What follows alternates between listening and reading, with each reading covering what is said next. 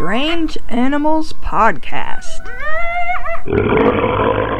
Welcome to Strange Animals Podcast. I'm your host, Kate Shaw. This week, we're going to dig into some updates to previous episodes. Don't worry, it'll be interesting. We're also going to look at a mystery animal we haven't examined before.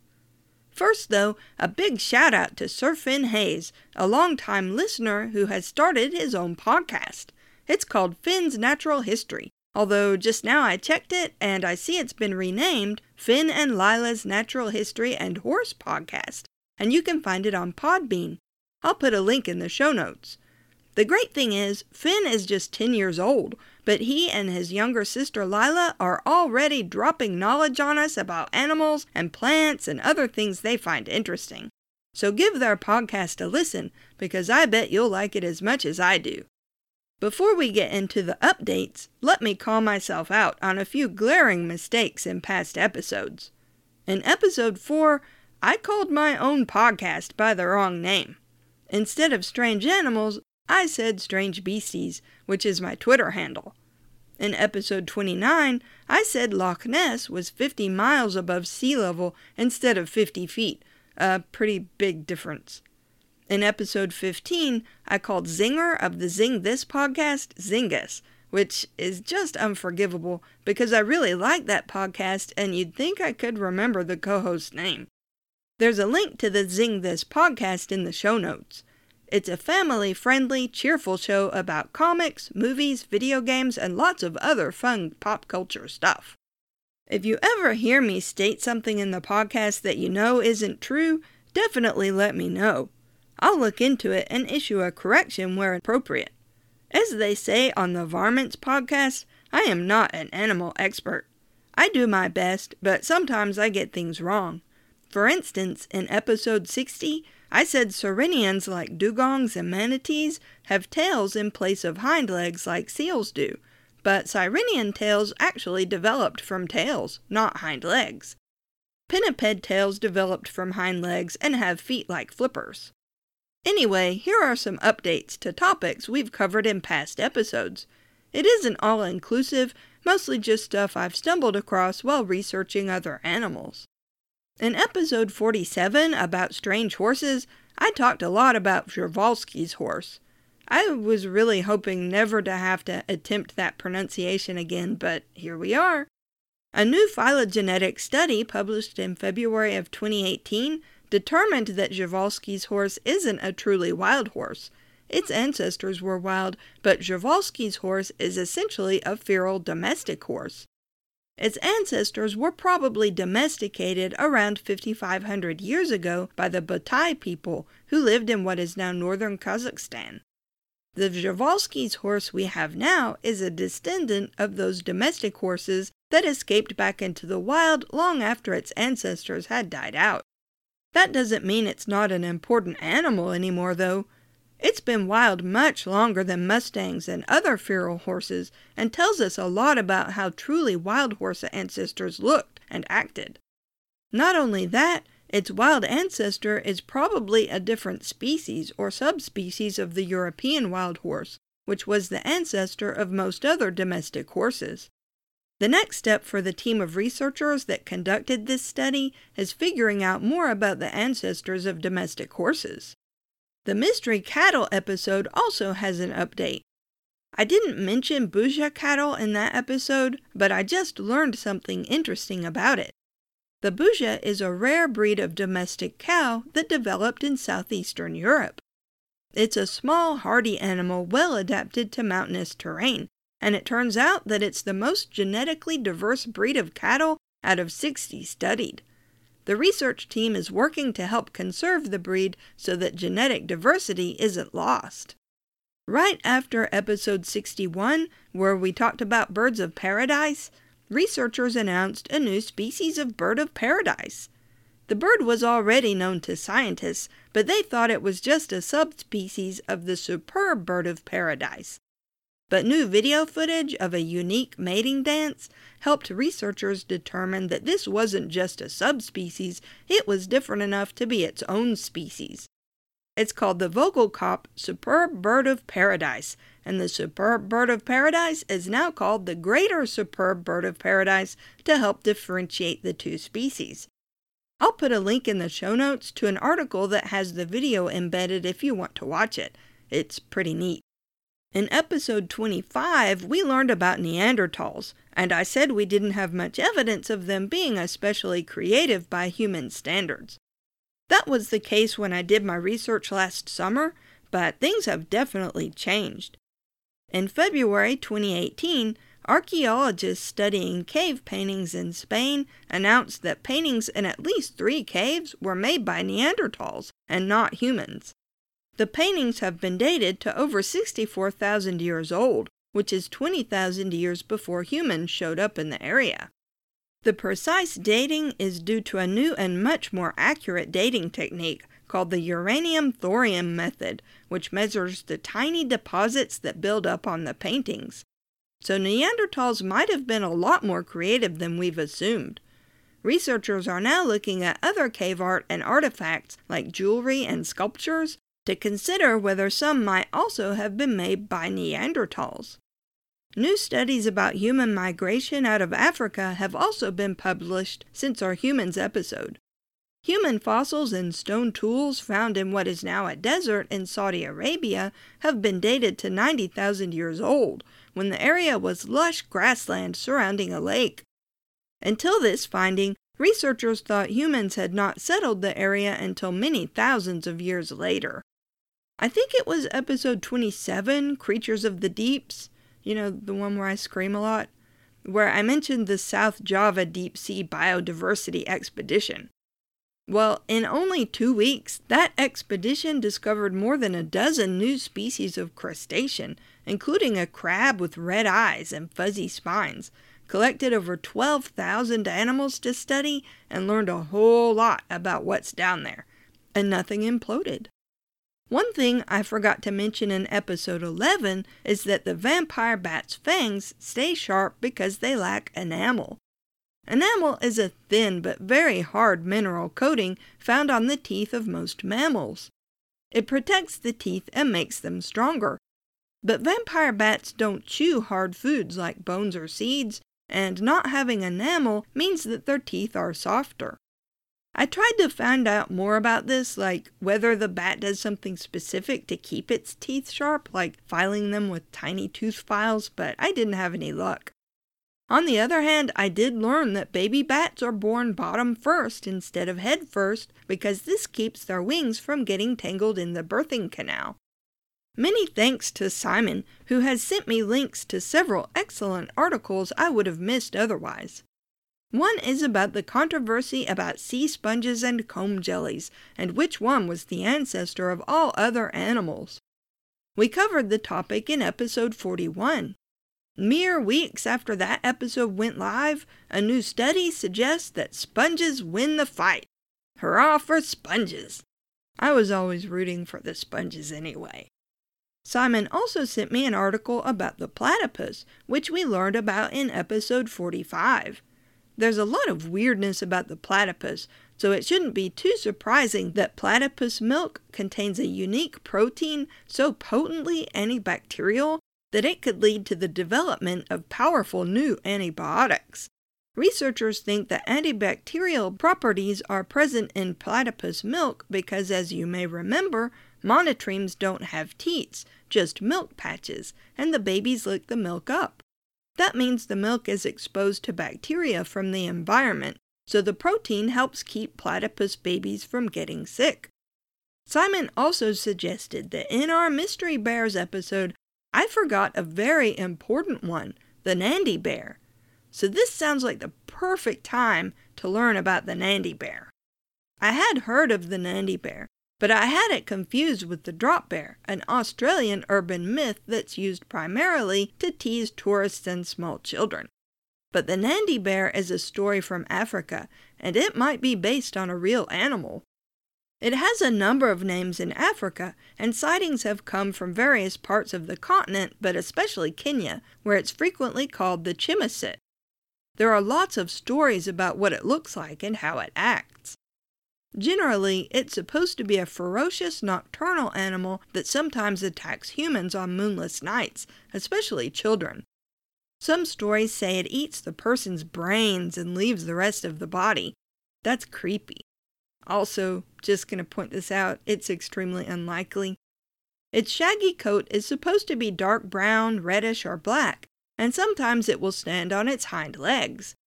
When it's standing on all four legs, it's between 3 and 6 feet tall, or 1 to almost 2 meters. Its head is said to be bear-like in shape. Sometimes it's described as looking like a hyena, sometimes as a baboon, sometimes as a bear-like animal. Its front legs are often described as powerful. The first known sighting by someone who actually wrote down their account is from the Journal of the East Africa and Uganda Natural History Society, published in 1912. I have a copy, and I'm just going to read you the pertinent information. The account is by Jeffrey Williams. The Nandi expedition Williams mentions took place in 1905 to 1906, and while it sounds like it was just a bunch of people exploring, it was actually a military action by the British colonial rulers who killed over 1,100 members of the Nandi tribe in East Africa after they basically said, "Hey, stop taking our land and resources and people." During the campaign, livestock belonging to the Nandi were killed or stolen, villages and food stores were burned, and the people who weren't killed were forced to live on reservations. Anyway, here's what Jeffrey Williams had to say about the Nandi bear, which suddenly doesn't seem quite so important than it did before I learned all that. Quote, "Several years ago, I was traveling with a cousin on the Wasingishu just after the Nandi expedition, and of course long before there was any settlement up there. We had been camped on the edge of the escarpment near the Matei, and were marching towards the Surguit rock when we saw the beast. There was a thick mist, and my cousin and I were walking on ahead of the safari with one boy, when, just as we drew near to the slopes of the hill, the mist cleared away suddenly, and my cousin called out, 'What is that?' Looking in the direction to which he pointed, I saw a large animal sitting up on its haunches not more than 30 yards away. Its attitude was just that of a bear at the zoo asking for buns, and I should say it must have been nearly 5 feet high. It is extremely hard to estimate height in a case of this kind, but it seemed to both of us that it was very nearly, if not quite, as tall as we were. Before we had time to do anything, it dropped forward and shambled away towards the Surguit with what my cousin always describes as a sort of sideways canter. The grass had all been burnt off some weeks earlier, and so the animal was clearly visible. I snatched my rifle and took a snapshot as it was disappearing among the rocks, and though I missed it, it stopped and turned its head round to look at us. It is in this position that I see it most clearly in my mind's eye. In size it was, I should say, larger than the bear that lives in the pit at the zoo, and it was quite as heavily built. The forequarters were very thickly furred, as were all 4 legs, but the hindquarters were comparatively speaking smooth or bare. This distinction was very definite indeed, and was the first thing that struck us both. The head was long and pointed, and exactly like that of a bear, as indeed was the whole animal. I have not a very clear recollection of the ears, beyond the fact that they were small, and the tail, if any, was very small and practically unnoticeable. The color was dark, and left us both with the impression that it was more or less of a brindle, like a wildebeest, but this may have been the effect of the light." Unquote. A couple of years later, in the same journal, a man saddled with the name Blaney Percival wrote about the Nandi bear. He said, quote, "The stories vary to a very large extent, but the following points seem to agree.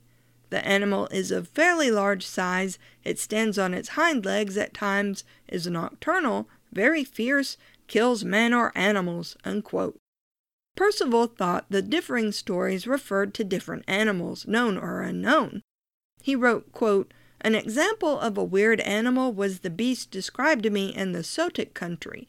The name I forget, but the description was very similar to that of the Chimiset.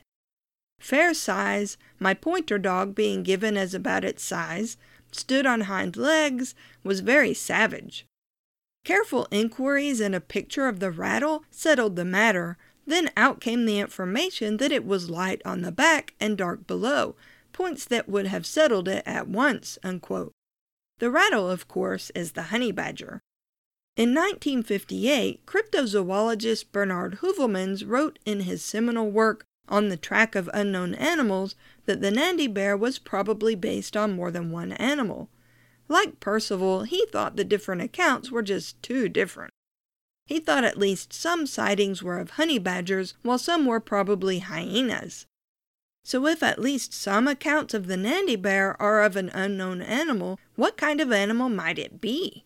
Is it a bear? Do bears even live in Africa? Africa has no bears now, but bear fossils at least 3 million years old have been found in South Africa and Ethiopia.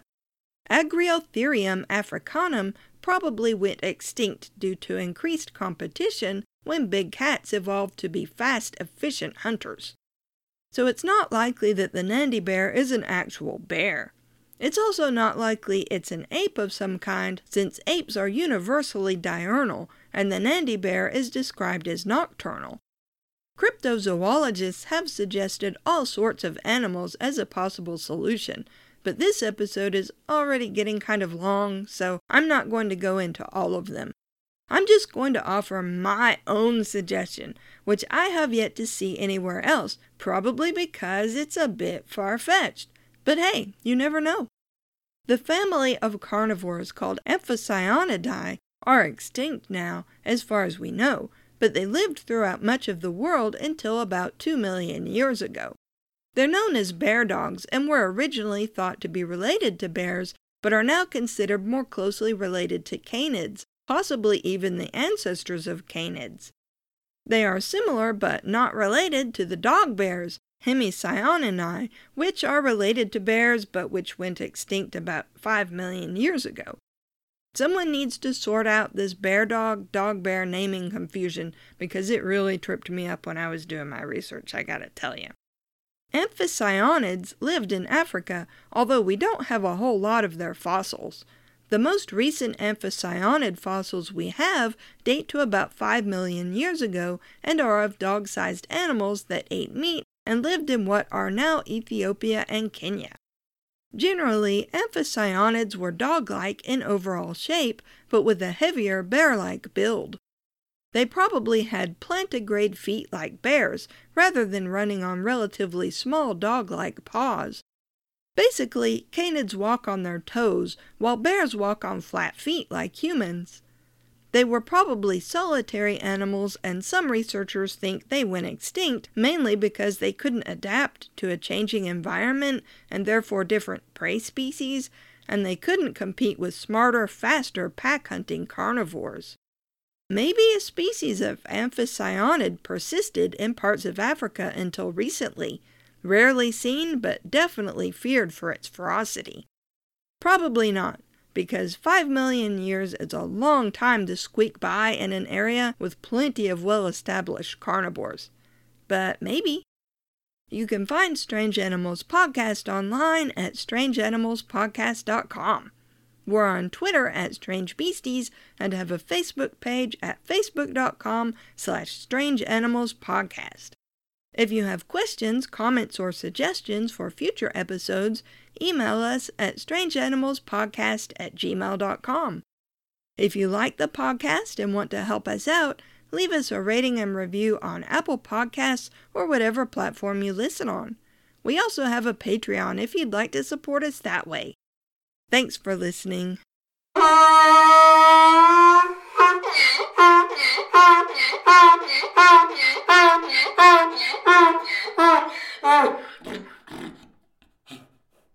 Amphicyodonta. I started out so well with that one, then it just fell apart. Are you a fan of movies? Or comics? Or video games? Or just anything else nerdy? Well, you should check out the Zing This Podcast. And that's spelled Z-E-N-G. This. And you can find us every Monday. And we have nerdy topics from comic book reviews to in-depth analysis of iconic iconic nerdy movies, as well as video game discussions. Where's some of the best places to find us, Allie? Well, Podbean, of course. You can also find us on iTunes, Stitcher, Google Play, Anywhere else you listen to your podcast. Yeah. So check us out. Once again, that is Zing This.